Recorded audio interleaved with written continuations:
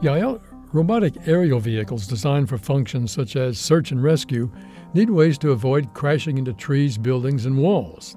Don, have you ever noticed how good flying insects are at navigating and avoiding obstacles? Insects? I've never really noticed. Well, there's a lot that robot designers can learn from studying how insects control their flight. But how can scientists know what's going on in the brain of a flying insect? In the lab, they put tiny electrodes into the brain of an insect to monitor the electrical activity of single brain cells. The insect's body has to be stationary, so they make small wind tunnels with moving computer displays to simulate the sights and other sensations of flight. So, have the scientists figured out what cues that insects use to control their flight? Yes, they have.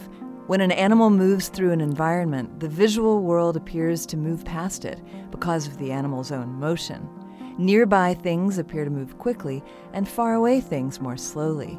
Insects use this apparent motion to detect barriers and obstacles. For this to be useful to roboticists, you need to have a computer program that does what an insect's brain does. Yes, and in 2016, a team of British scientists reported that they had created a computer program that simulates how neural networks in a bee's brain use visual motion to detect and avoid obstacles.